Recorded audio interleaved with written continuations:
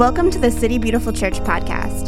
Thank you for taking the time to join our family as we strive to live together in heavenly reality. For more great content, visit us online at citybeautiful.ch.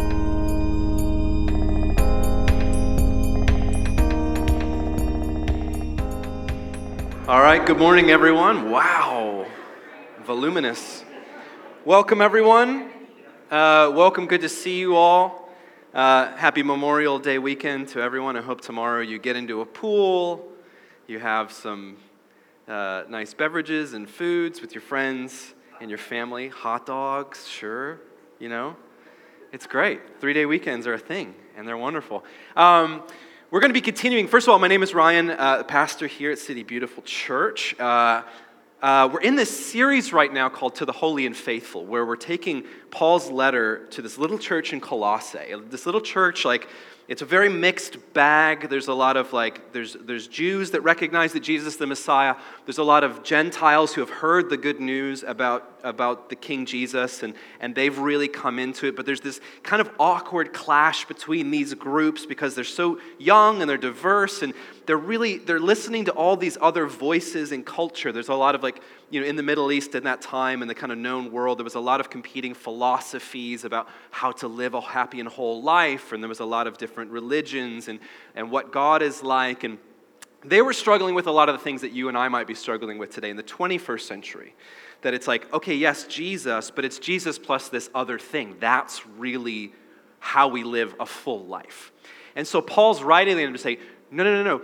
As soon as you start getting distracted by the things that are happening around you in society and you go Jesus plus this other thing, you actually decenter Jesus from our faith and it becomes something else. And so he's writing to this young, diverse, confused, tense community trying to say, you cannot overemphasize the centrality of Jesus because everything that we are as Christians kind of radiates out from there. And so even the past couple of weeks, we've been looking at that kind of unfolding. It's the centrality of Jesus, and then Paul begins to speak about, okay, this is how we live. This is how we relate to one another. This is how we understand how we make decisions as Christians because we've been informed, we're being shaped by the Spirit of Jesus.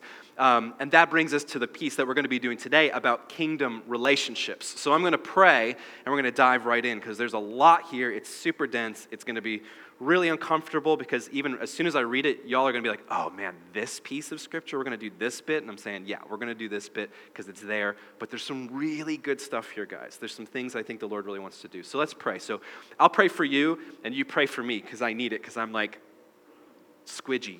I'm squidgy today and I need help. So Heavenly Father, we testify to the truth that you are here and that you're with us and that you are for us. You've given us your Spirit, the Spirit of Jesus, our advocate, who even when we don't know what to say, when we don't know how to pray, your Spirit is inside of us, advocating for us. And not only that, but King Jesus is at your right hand, and he's advocating for us as well. And that's our team. That's who's on our side. And so, Lord, I pray that as we move through some difficult scripture, you would begin to reveal to us the deeper truths that you wish to reveal.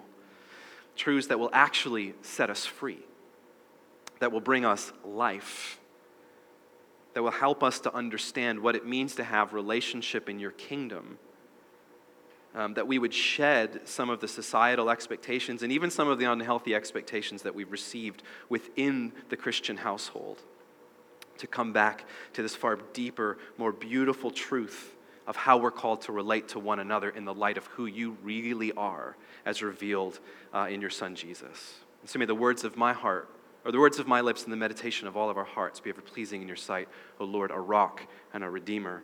Amen. So today we're going to be looking at Colossians chapter 3, verses 18 to 25. It's a very short passage. But this is how I kind of wanted to frame it.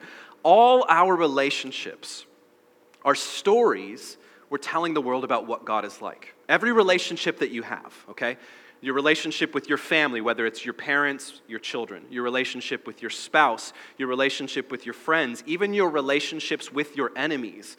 all of those, whether you realize it or not, are narratives that you're working out and kind of practically demonstrating what you believe about God. And many of you know one of my passions in life is helping us to recognize that whatever we do is a reflection of what we believe about God, whether we realize it or not. Maybe you haven't consciously made the connection, but the way you treat other people is a reflection of what you believe about God on some subconscious level. If you believe that God is vindictive and judgmental, guess what? You begin to judge other people.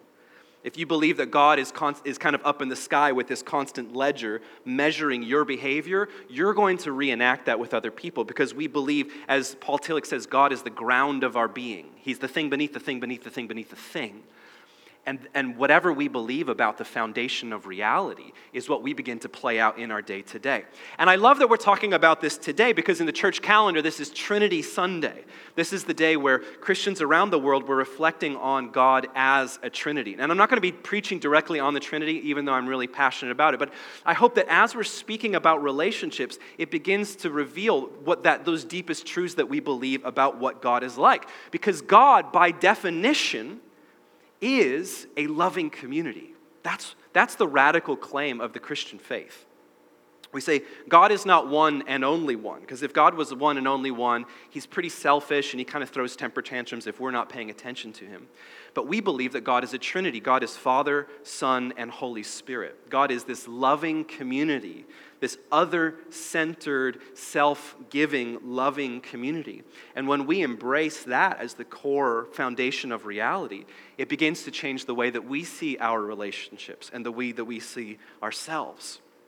And I think it's important then to recognize that all of our relationships become these stories that we're telling about God because that's our goal. That's the thing that we're moving toward. And God is constantly giving us these targets or these things that we're aiming towards in our relationships as he's shaping us by his Holy Spirit. So what we talked about in previous weeks about our ethics and our virtue, it's not about following the rules and being a good little Christian boy and being a good little Christian girl and turning to the Bible to page 284 to find the thing that you're supposed to do about the thing, but it's actually being in relationship with God where he's shaping us to think differently, to feel differently, and to act differently.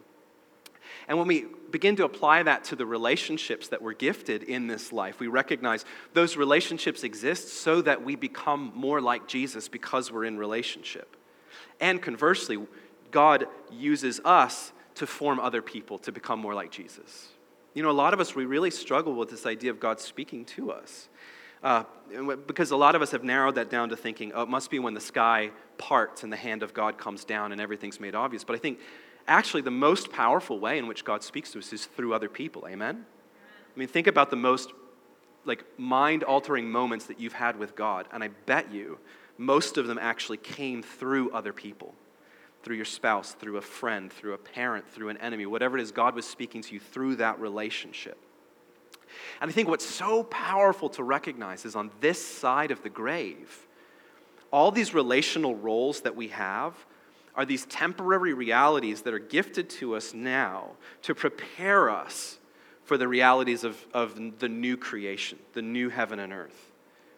So your relationship with your parents, your children, your extended family members, your marriage, your friendships, all of these, they're kind of like these living symbols that are helping you to understand what God is like, that are shaping you and forming you, so that when we are in the resurrection, in the new heavens and the new earth, we fully step into relationship with God, understanding him on a deeper level than we possibly could. It's kind of like when Paul says, now we see as in a mirror dimly lit, but then we shall see face to face.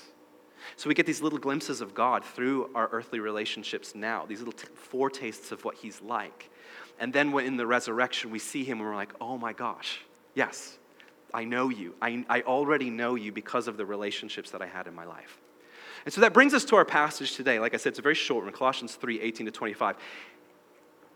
I think this is one of the most practically dangerous texts in Scripture. And I'm willing to bet, because I've sat with many of you and spoken to you and heard your stories about growing up in the church, and this is one of the passages that's probably the most weaponized and most oppressive, amen? Let's just put that on the table. We're not going to read this and be like, that was a good word, let's move on. It's like, you're going to feel this thing, okay? And I'm giving you permission to feel that thing. Because you feeling that thing is God going, hey, let's deal with that. So I'm going to read this passage. I'm going to kind of like give you the background of it. And then the three specific relationships that Paul's speaking of, I want to kind of address what's the deeper reality that God's inviting us to realize there. So this is Colossians 3:18 to 25. Wives, submit to your husbands. And already you're like, okay. Wives, submit to your husbands as is fitting in the Lord. Husbands, love your wives and do not be harsh with them. Children, obey your parents in everything, for this pleases the Lord. Dad, you got that? This one's for you. Fathers, or it can also be translated in the Greek as parents, do not embitter your children, or they will become discouraged. Slaves, obey your earthly masters in everything, and do it not only with their eye, when their eye is on you and to curry their favor, but with sincerity of heart and reverence for the Lord. Whatever you do, work at it with all your heart as working for the Lord, not for human masters, since you know that you will receive an inheritance from the Lord as a reward. It is the Lord Christ you are serving. Anyone who does wrong will be repaid for their wrongs, and there is no favoritism. Whew. Okay, what do we do with this? All right? This is one of those really hard ones because what happens so often when we approach Scripture is we come into it with 21st century lenses because of our surrounding culture, and we read first century words through a 21st century lens. And what is that lens? It's American, it's a capitalist primarily lens, it's an English language lens. Like we've got all these lenses, and part of the work of what God is doing in your life is just calling to attention the lenses that you already look at the world through so that you can begin to sort through them. And one part of that is going, what's actually happening here and what's really going on in the Scripture? And one part of it is going, what are the things that I've just been wired to because of the culture that I'm coming out of, because of the foreign land that God is drawing me into his kingdom from? And how do I allow him to restore and redeem some things so that I can actually have a kingdom mentality? So here's what's happening essentially. In the known world, the Roman Empire in the first century, there were kind of these household rules. So you would walk into any Roman household and there'd be a plaque kind of by the front door. And it had these rules written on it. Wives, submit to your husbands. Children, obey your parents. Slaves, obey your masters. And in the Roman Empire, they believed this is how you maintain civilization. You have to maintain order, and you have to have a very clear understanding of who's in charge and where the authority is, and that's how you maintain, a bond within a family. That's how you keep society in control and structured and ordered, or else it's just chaos. So that was a thing. So those things that Paul's writing, he didn't invent those three things. That was already in the water. So what we have to recognize is it's more about what Paul is adding into these household rules than it is about the rules themselves. Because what Paul begins to do is actually this quite subversive Christian kingdom move to challenge and upend and even revert some of the conventional thinking of the day. And this is why the cultural context for this passage is so, so important. Because if we don't recognize the move that Paul's making through the lens of Jesus, we actually begin to perpetuate some of these ungodly relational dynamics that we find in this passage. And what does that mean? It means an unhealthy submission to masculinity. It means an unhealthy submission to people who are parents, and then the perpetuation of slavery. So I'm going to address all three of those things in a moment. But what we have to understand here is really what Paul is doing is about this idea of authority. Who's in charge? Who is in control? Who has the right to determine what a relationship looks like and how people are supposed to behave? And so in the first century Roman Empire, much like today, authority was understood as kind of a top-down maneuver. That the world kind of ranks people by who's at the top and then who's beneath them and who's beneath them. I like to think of it as kind of like military authority, where you have colonels and lieutenants and captains and all those, and there's kind of this like vertical ascension of power. And you always run things up the rungs to the person who's a little bit more in charge of the next power. That's why so often when we're struggling with customer service, we're like, I want to speak to your supervisor, get them on the phone, right? Because we know there's somebody above that person. And what happens, unfortunately, is that many times, because human beings are just so wired to think this way, we've taken that empirical notion of power and authority and we've superimposed it on the kingdom, and we assume that that's the same way that God works. And so what happens in a lot of areas in the Christian household is we go, here's how it works. There's a Trinity, and it's Father, and then it's Son, and then Holy Spirit, and then maybe like the Bible, and then there's men, and then there's women, or there's white people, and then there's everybody else, and then there's like handicapped people, and then there's like children, and like we've ranked people according to what we think is the role of authority. And we're trying to maintain something that is actually what I believe Jesus, Paul, the early Christians were trying to radically reimagine and to rupture some of those assumptions. Because that kind of a militaristic authority power actually maintains a status quo in keeping everything in check to work for those that are at the top. Because it's one-sided of power and authority. It's power over. But if we listen closely to what Paul is saying here and in other places, we begin to realize that Paul is advocating for this radical reimagining of what power itself means. Because Paul has read everything now through the sacrificial love of Christ. You remember, before Paul had his dramatic conversion when he was Saul, he believed in this kind of power over. And he murdered Christians because that's what the Bible told him to do. That's what he believed was good and right. He believed that was God's desire. And they did this radical encounter with Jesus that shifted everything, literally blinded him, and he had to take years to kind of like be rewired, to be removed from this addiction to this kind of authoritative militaristic power. And everything that Paul says, we see it consistently throughout his letters. He's saying, no, when you really understand Jesus on the cross, this is the true demonstration of power. It's not that God comes in with a bigger stick to fix the world. It's not that God comes in stronger than us and then beats us up into submission so that he can save the world. But it's the powerless move of God to actually shed all of that, to die for us. And in doing so, he takes captive the powers and the principalities, the authorities, all these things that we've been talking about in this series. We see a reimagining of what power really means that's defined not by militaristic authority, but by self-sacrificial love. And when we believe that, when that becomes our lens to understanding our relationships, we begin to see a society transformed because there's a mutual power sharing and not this sense of power over.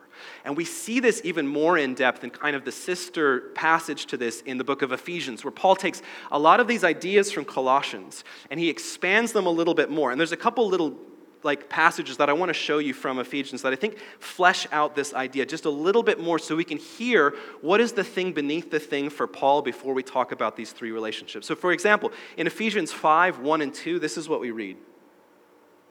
Follow God's example, therefore, as dearly loved children, and walk in the way of love, just as Christ loved us and gave himself up for us as a fragrant offering and sacrifice to God. So the first thing he says is, you are going to follow God's example. So the life you're called to live is a cross-shaped life.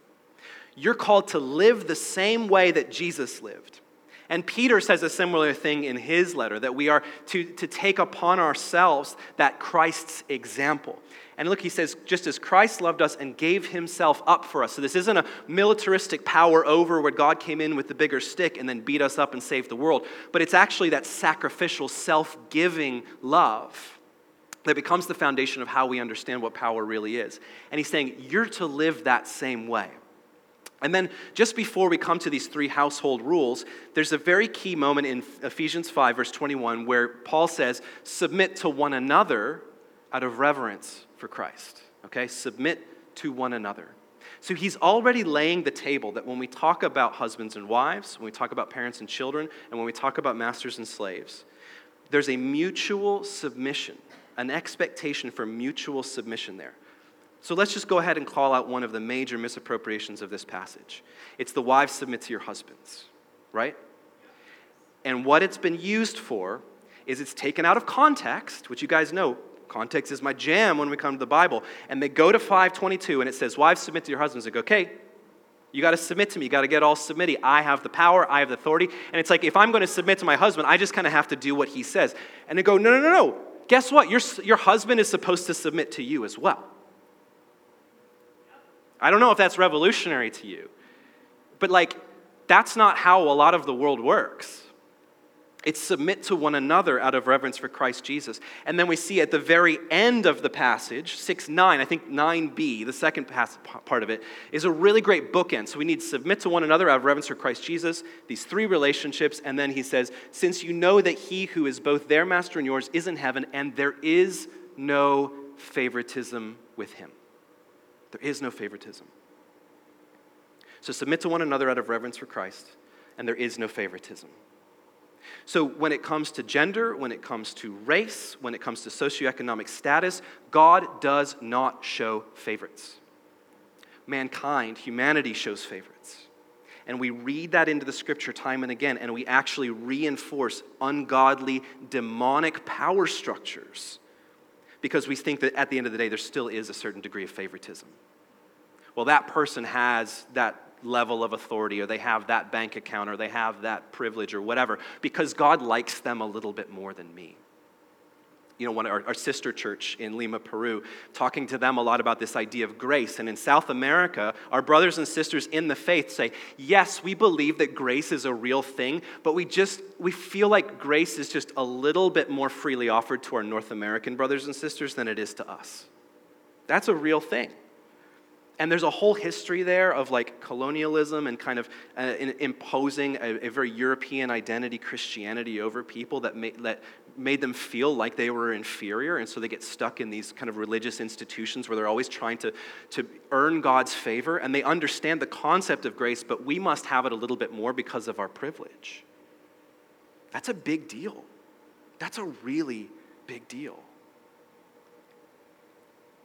But we're to submit to one another out of reverence for Christ because God shows no favoritism.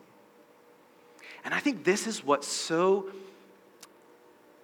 radical about this idea, but what is also so dangerous, is that these kingdom principles of how we relate to one another, this kind of mutual submission, this other-centered love, these ideas of radical kindness. Remember, there's a difference. Niceness, which we're in the South, we're real good at being nice, aren't we? Like, we hide from each other with niceness. And niceness kind of like, we're always looking for equilibrium. Like, niceness is where we balance the scales.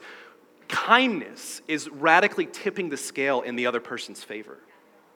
Most of us know what to do when people are nice to us. We don't know what to do when people are kind to us. And how do you know? It's because as soon as someone's kind to you, you're already thinking about how you're going to pay them back. Because instead of receiving the gift, and this is kind of what Jenna was talking about earlier, like God delighting in us, we're like, oh, I got to do something to kind of give it back to him. You know, it's like, oh, I can't be in God's, in his favor. Like, I can't receive that gift. Like, there's got to be some sort of contractual obligation that we have where there's an exchange of ideas and services.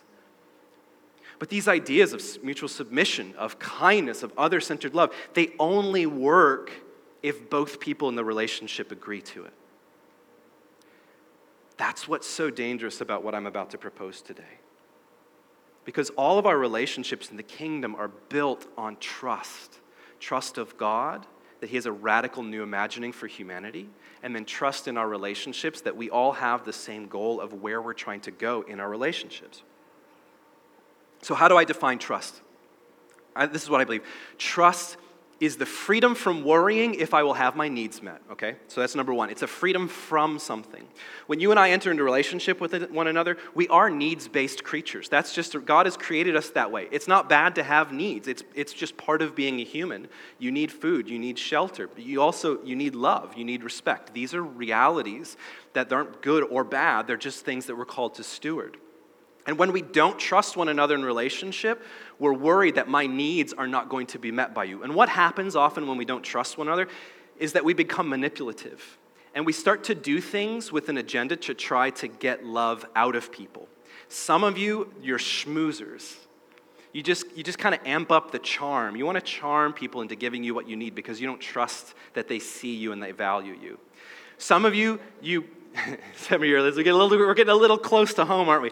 Some of you, you pull away. You don't trust that people are going to have your needs met. So you're like, oh, I'm just going to become self-sufficient, and I'm just going to do it myself, and I'm not going to rely on anybody. That's what I need to do. I'm just going to meet all my own needs. And this is very much a part of the American dream, right? It's like, get the house in the cul-de-sac with the picket fence, with the garage that you can drive straight into to get into your house, so you don't have to rely on anyone because we don't trust people. We don't trust people. This is why we've got a gun epidemic in our country. We don't trust people. But in the kingdom, we step into relationship because we are learning how to see one another as God sees us. And we say, by faith, I believe that you are here to meet my needs. And so I don't have to worry whether or not that's going to happen. I'm going to teach you along the way how to meet my needs, and I'm going to open up to see if I can meet yours. Like there's a trajectory, there's trial and error, we're working on it. But ultimately our goal is I don't want to be afraid whether or not you're going to meet my needs. So trust is freedom from, but it's also freedom to. It's the freedom to be generous in unconditional love. If I don't trust you, all of my love is conditional. If I don't trust you, all of my love is conditional. That I'm giving in order to get. And so the radical nature of this mutually submissive, other-centered, Christ-like relational love is that we're freed from the fears of whether or not we're going to get our needs met, but we're also free to learn how to love generously and selflessly. But then the question becomes, as we've been looking at virtue especially, how am I going to use this newfound freedom that I have in Christ? And what we begin to recognize is the guidelines that we find in Scripture actually become opportunities to help us to become more free, not less. And that's, I think, the second move that happens. It's the reaction against that militaristic understanding of power. Is that when I enter into a relationship where I'm given mandates like this in Scripture, I am somehow less free because of what it's telling me to do. And one of those common societal philosophies that we've talked about a lot is, in order to be free, I need to be free from all expectations. I need to be free from all definitions. Anytime someone has an expectation of me or there's a demand, like I'm less free. I'm being confined by other people. So if I can just make myself human Teflon, then maybe that's how I'm going to be free. But many of us realize that's a dead-end philosophy. If I just throw off all the definitions and all of the expectations, then I'm truly free. But we find that we don't know who we are, and we don't know how to love, and we find ourselves viciously alone. And I think one of the crazy things about this passage and others is that Paul, I think, intentionally leaves this vague. He intentionally leaves it vague. So he says, he uses that word submit, and he goes, now go and figure it out. Or it's like Jesus said so often in his earthly ministry, say, go and figure out what this means. Because he's not giving us the manual to go, and by the way, this is what submission means, blah, blah, blah, blah, blah, and you got to do this and this and this, because that would be Paul robbing you and I of the capacity to learn how to think like Christians, robbing us of the capacity of having our lives opened up to experience the crucified and resurrected Christ and allow that to change how we relate to one another. So Paul is almost challenging us that you and I, we have to do the work to figure out what he means in these difficult passages, even though it triggers a lot of things and it means there's going to be a lot of work that has to be done to unlearn some stuff that we've learned in the past. So real quick, I want to hit those three relationships just to give you a little bit of a lens so that you can go on and to do the work. So I'm not going to do what Paul didn't and give you these like overly defined things, but I want to just kind of put something into the water so that you can start working this out. So these three things. First of all, marriage. And you know I'm the expert. That's a joke. I'm not married. So this is all purely conceptual. That's why we're going here. But I've done premarital. And I think everybody's still married. So I think I'm doing something right. Marriage in the kingdom is based on selfless love, in which two people become more together than they were when they were alone, okay? When two people become more together than they were alone. And I was really wrestling with that phrase. Is it selfless love? Because it's not, again, one of these things that we've learned, like being selfless means you don't think about yourself and you erase yourself and don't be selfish. It only becomes about the other person, not about you. That's not what I'm saying. I think that's poisonous. Because Jesus told us the greatest commandment, love your God with all your heart, mind, and spirit, and love your neighbor as yourself. There's kind of three elements of love there. But it is this other-centered love, again, when we're in this reciprocal relationship where you're meeting my needs and I'm meeting yours. And I think Paul probably had in mind the story of Adam and Eve. You know, as As a Pharisee, well-versed in the scriptures, Paul would have known that story of Adam and Eve inside and out. And what do we see there? The break in relationship, right? Like God creates Adam. He recognizes it's not good for Adam to be alone, even though he's got complete intimacy with God. So God creates loving community for Adam that they can kind of bounce off one another what it means to be in relationship with God and what it means to be human. And how many of you, like, you turn to your friend or your spouse and you're like, being human's weird, right? Yeah, this is weird. Okay, yeah, this is weird. And we're like working it out together because we can't figure it out in a vacuum. But what we find in the break in the relationship between Adam and Eve is that when the lie from the serpent comes, he begins to sow these seeds of doubt. Do you really think that your needs are going to get met? Do you really think that God's going to provide everything for you? Do you really think that that person is going to be like this beautiful community for you? And they begin to distrust God and they begin to distrust one another. So what happens is Eve makes an executive decision on behalf of the family, and she posits power over Adam. And what does Adam do? He unhealthily submits to Eve. And I tell you what, I see this time and again in marriages today. Y'all can write me emails about this. I think what happens so often is that men are so passive in relationship, and women are so powerful that they end up inadvertently positioning themselves over men, and men don't do enough to actually step up and have our real role of sacrificial love, and it gets all squidgy. Is that controversial? I don't know. Right? I mean, like, that's what happens. There's a lot of relationships where there's unhealthy authority of men over women, and there's a lot of relationships where there's unhealthy women over men. And that's the break. And so the curse comes where it's like, Adam, you've got to work. You've got to get some skin in the game to actually like start figuring things out. And Eve, you're going to have this unhealthy obsession with your husband. But that was the curse. And any kind of theology that you're given about marriage that perpetuates the curse where Adam is over Eve is demonic. Okay? Why would God, through Christ, perpetuate the curse of Eden? What is actually happening, I think this is what Paul began to realize through the lens of Jesus, is that Adam's role was now to elevate Eve back into her proper co-equal relating with him so that they could kind of start over again.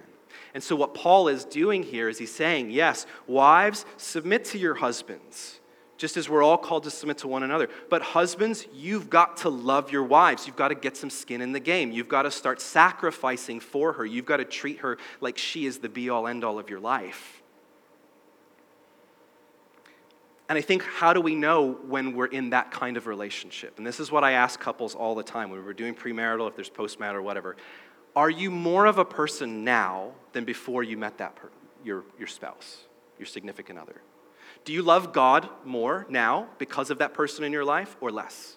Are you more of a whole human being made in the image of Christ now than when you were with that person? Because I've been with couples and they have turned to one another and said, I am less of a person now than I was when we got married. Like that's so hard. And I'm not saying that you're all half a person walking around looking for the other person to complete you. That's from Greek philosophy, that's pagan ideas, that has nothing to do with Christianity. You are a whole person, but there's an opportunity in the covenant of marriage to be expanded because of this relationship in order to understand what God is like and who you're called to be. And I think this is what I've realized is the fastest way to destroy a marriage. Make it about transactions. Make it about entering into negotiations and demanding your rights from your spouse. That's the fastest way to destroy a marriage. Treat your spouse like you would your landlord. Well, you didn't do this for me, and you didn't do this, and you didn't do this, and you didn't do this, so I'm not going to do that. And that kind of, like, there's no mutual submission there. There's no other-centered love and adoration. It's all based on fear. I'm not getting my needs met, so I'm pulling away, or I'm aggressive, or whatever it might be, to try to manipulate you to get what I need out of you. Because at the core of all of that fear is this beautiful human desire to be loved, to be seen, to have our needs met. But when we turn into that transactional thing where it's based on fear, we don't become more than we were when we were alone. And I think that's the radical nature of marriage being this covenant. Or in my language, I would say it's the choosing not to choose. When it's transactional, it's like your landlord. It's like, well, I'll just break the lease because you're not fulfilling your obligation to this form that we signed. But in covenant, saying, I'm not going anywhere, and we're going to learn how to do this, and we're going to learn how do we submit to one another? How do I make you more important than me? And how do I trust that you're going to meet my needs? That if love is the process of mutual education, I'm going to teach you about me and how to love me, how to help me grow. And I'm asking you to do the same. Teach me how to love you, how to help you grow. And it's the fear. It's that transactional fear that keeps us apart, where we manipulate each other, where we run away from one another, where we steamroll one another. It brings us to the second relationship. I think parenting in the kingdom is about raising up resilient followers of King Jesus. And so if in the background of this marriage idea is the story of Adam and Eve, I think for Paul, he's thinking here about the fifth commandment in the Ten Commandments found in Exodus and in Deuteronomy, where it says, honor your father and mother so that you may live long in the land your God is giving you. And it was the first commandment that comes with this promise. Like to have this kind of relationship in God's new family, Israel, is going to actually pay dividends out in future generations. So what you're building now is a legacy that will affect your children and your children's children and your children's children's children. And so this commandment comes with this promise of a legacy. But, like what we see with marriage, Paul is challenging the culturally dominant party of the day to consider, is your posture of godly love, or is it this power over authority type thing? So yes, children, obey your parents, absolutely. Like that's how we create a legacy. That's how we pass on the faith. That's how we continue to live well in the world. But parents, do not exasperate your children. So he's calling to account those who are in power to question, why do you have the power? Are you taking advantage of that power? And are you living into the role as God has defined it? And that brings us to the third one, about masters and slaves. I think this is one of the things that I found especially helpful with these kinds of passages. We must hold a high vision for all of our relationships, but also have grace for where they are today. Now, some of us, we're so pragmatic that we just accept things the way they are today and we don't make any effort to improve them. And that is also a relationship killer. But some of us, we're so idealistic and we have such a vision for what things could be that we're constantly frustrated about the present and we can't be in the moment with the relationship as it is right now. And I think what Paul is constantly encouraging us towards is how do you hold this creative tension between what is now and what the kingdom vision is for a relationship so that we are honest with where we're at today, but we're also looking at that trajectory for growth. Now, when we begin to apply that to a passage like this is where it gets really sticky. Because this passage in Colossians 3, the book of Philemon, in Ephesians, other places, these were literally the passages that were used to justify slavery in America by the Christian church, okay? So if you know the history of the United States, you know in the 17 and 1800s especially, there were churches that literally used this to justify slavery. There was even stories in South Carolina of a pastor who would baptize slaves into the church, and they had to make a promise that they were going to follow this in order to get baptized. Like, in order to become a Christian, you have to promise that you're going to obey your masters and you're never going to question and you're never going to run away. Okay? So that's real. That happened. And it kind of still does, because that's what the Bible says. Okay? So do you see the difference between using the Bible as a manual and then actually allowing it to be genuinely divinely inspired, where it gives us a vision of Jesus that transforms our thinking, our feeling, and our seeing? And I think it's important with all of these kinds of relationships, as we're working it out, is to ask the question, what was humanity's created intention before the fall? So I talked about it with marriage, with Adam and Eve, things getting broken. We're not called to perpetuate the curse, but actually to find the redemption to the curse. And it's always saying, what was the intention of humanity before the fall? And I remember when we did Colossians 3:11 a couple weeks ago, and he says, here, there is no Gentile or Jew, circumcised or uncircumcised, barbarian, Scythian, slave, or free, but Christ is all and is in all. And Paul doesn't mean we're erasing ideas of gender, of socioeconomic status, race, and ethnicity. He's not saying we're just going to pretend like none of those things exist. He's saying those are no longer the categories for how we rank human beings in terms of their value.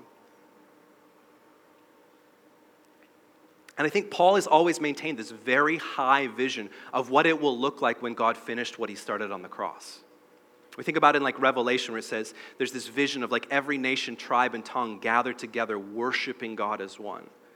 Or when we see in Philippians, like every knee shall bow and every tongue confess. There's this really beautiful heavenly vision we have for what this looks like at the end. But Paul is also a pragmatist, and he's going, I know that I need to answer your questions about in the meantime, while his vision of the future is being worked out. It does not mean that Paul is condoning slavery. And that's the thing that was so often justified in our country in very recent history. And the problem is, it took us too long to realize that. Now, this is another one of these phenomenons in American culture in general and American Christianity in particular, is we think about ourselves as individuals, and we go, well, I'm not responsible for what those people did. The First Church of whatever, I don't belong to them. Like, that's not my thing. And I think a lot of us have recognized that over the past year, right? Like when we're dealing with the racial history of our country, we're like, but that was like 200 years ago. Like, that has nothing to do with me anymore. And that's a very like individualistic way of reading it. Instead of what we see throughout Scripture, it's like I always think about like when Israel came back out of exile, they came back to Jerusalem, the promised land, they began to rebuild, and then someone stood up and read the Torah, and everybody just lost their minds and like, whoa, we've missed it for like 400 years. And they entered in this period of mourning their history because they understood as the people of God, we are accountable to our own past. And so for those of us, especially white Christians in this country, we have to own the past. It took us way too long to get over these passages and to understand that we were actually perpetuating ungodly and demonic power structures. And we need to own that. And that is the constant progress of learning how to mourn, how to grieve, and how to try to do this better. A few weeks ago, I just finished Esau McCauley's wonderful book, Reading While Black. And he was talking about these particular passages. How do we interpret like slavery and the history of slavery in this country? And this is what he said. Slavery is a manifestation of the fall. And God begins the story of Israel by freeing them from slavery as a symbol of hope. My ancestors read it that way, and so do I. The Old Testament laws recognize the humanity and dignity of the enslaved person in ways that far outstrip Israel's contemporaries. It also provides various avenues for freedom. It is not everything, but it is enough, because I can follow the trajectory of these texts towards liberation. And I think he not that Paul gets a pass, but there's a way of understanding. Paul has this grand vision for what it looks like, where there is no more slavery, there is no more power over dynamics when it comes to gender, when it comes to families, when it comes to our socioeconomic structures, where all of that is being undone by the cross. But in the meantime, how do we operate today that we're working towards that vision? How do we learn how to relate with one another now so that we can enter into that certain future? And that's the real challenge of what we're called to. Because this language of submitting to one another out of reverence for Christ Jesus, of the idea that God shows no favoritism, these are foreign topics to us. These are foreign concepts. That is not the water we've been swimming in for most of our lives. And in fact, many of us have grown up in Christian households that have actually perpetuated all of those things rather than challenging, subverting them and submitting them to the cross to radically reread our relationships through the lens of Christ. And I think this is, I didn't know if I wanted to say this at the beginning or at the end, but I think this is tremendously important, especially when we're thinking about these three relationships because they're so important. God never wants us to stay in relationships that are abusive. What is an abusive relationship? It's any relationship in which your humanity is denied, where you are less than, where you're turned into an object, okay? That's what abuse is. God never wants us to stay in relationships that are abusive, denying our humanity. When someone is abusive, they relinquish their God-given role in our lives. I think this is the biggest crime where a passage like this has been weaponized against oppressed people. And I hear it often. I hear it in marriages where especially the wife says, well, at the end of the day, I just have to submit to him.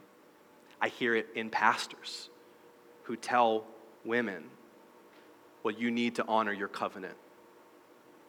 Like your husband's a work in progress, sure, but you just need to stand by your man.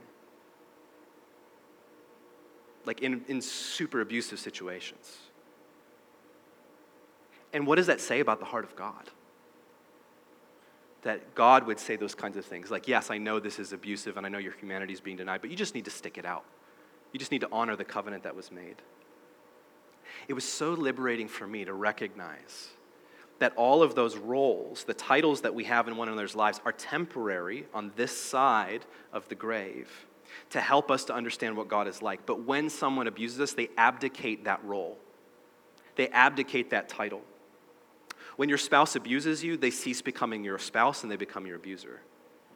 When your parents abuse you or neglect you, they abdicate the role of being your parent. Now, is there redemption in the kingdom? Yes, absolutely. Absolutely. No story is left where it's at when God takes a hold of it. But we cannot perpetuate these ideas of power and authority that maintain systems of oppression in the name of Jesus, because the Bible tells us so. Because we're missing out on this radical reimagining of what it means for us to have kingdom relationships that redeem, that restore, that bring us to new life. That because of our relationships, we are more than what we were when we were alone. And yes, that means that we have to discern the difference between discomfort, because there's radical discomfort in relationship and actual abuse. But we do that together. We work it out together to figure out what's happening in my relationships and how do I enter into them with this hope that I become closer to God because of these relationships in my life, and I become more fully human because of them. And so to kind of finish out, I want to kind of bring us back to this beauty of like Trinity Sunday and what that means for our relationships. Number one, do you know and celebrate God as a loving community? When you look at God, Father, Son, and Holy Spirit, do you see this other-centered, other-giving love, this mutual submission of Father, Son, and Holy Spirit, co-equal, co-eternal? Or do you have like within you this kind of militaristic idea of like the Father and then the Son and then the Holy Spirit? Do you see the beautiful loving community that is the Trinity? And then secondly, do you allow that revelation of God to shape your relationships? That your marriage, your family, all these different relationships become a place to practice the Trinity, to live into that flow, that loving flow of relationship that we see in who God is. This is one of my favorite icons of all time. It's very old. It's taken from a story in Genesis 18 where Abraham's visited by these three strangers. Doesn't tell us who they are. They behave very strangely. They seem to speak with one voice, and they kind of continue to, like, Abraham falls down and worships them, which is odd because you don't even do that for angels, but they kind of receive that. And the early church mothers and fathers said, I think that's actually the Trinity revealing itself to Abraham. And so this icon was painted to kind of help us to live into that story. And I love what we see is these three characters, and they look identical, don't they? They just look like they're a package deal. But the way that they're looking at one another is this constant kind of like submission to one another, like a deferment. Like it's all about you. Like you're the delight, you're the beloved. And it's this circuit, this Trinitarian circuit of self-giving love. And so what I'm going to do is I'm just going to pray. I'm just going to give you a moment, and you can kind of close your eyes and just ponder those two questions, or you can kind of allow this icon to wash over you and to help you to sit into that. But just to reflect on those relationships in your life. Do you have that vision for who God is calling you to be and how you're to be entering into relationship, what those relationships are for? And what kind of things do you maybe need to shift in order to see the kingdom come in your relationships? So, Father, we thank you that you have birthed us into relationship. We thank you that we are needs-based creatures, and that's not a bad thing. We thank you that you've given us community. You've given us other people that through them you might meet our needs, and through us you might meet theirs. God, we're sorry for the times when we have believed that power and authority comes from over top of other people. We're sorry for the times that we've ranked people according to these human systems of who has the power, who has the authority, and that we've bought into unhealthy versions of submission, empirical notions of submission. God, would you shed us of all of those old ideas from the old world and instead bring us into the light of your kingdom, where we understand that power and authority is not something that we have over others, but because of what we see in Jesus, it's about sacrifice, it's about self-giving, it's about being selfless. And knowing in those relationships, as we are other-centered, so others will center on us. So Holy Spirit, I ask that you would alight upon each of your dear ones here right now. Would you begin to reveal to us where maybe we've misunderstood the relationships in our lives? And would you give us a vision for a better way, a more Christ-like way, a kingdom way? I pray all of this in the strong name of Jesus. Amen.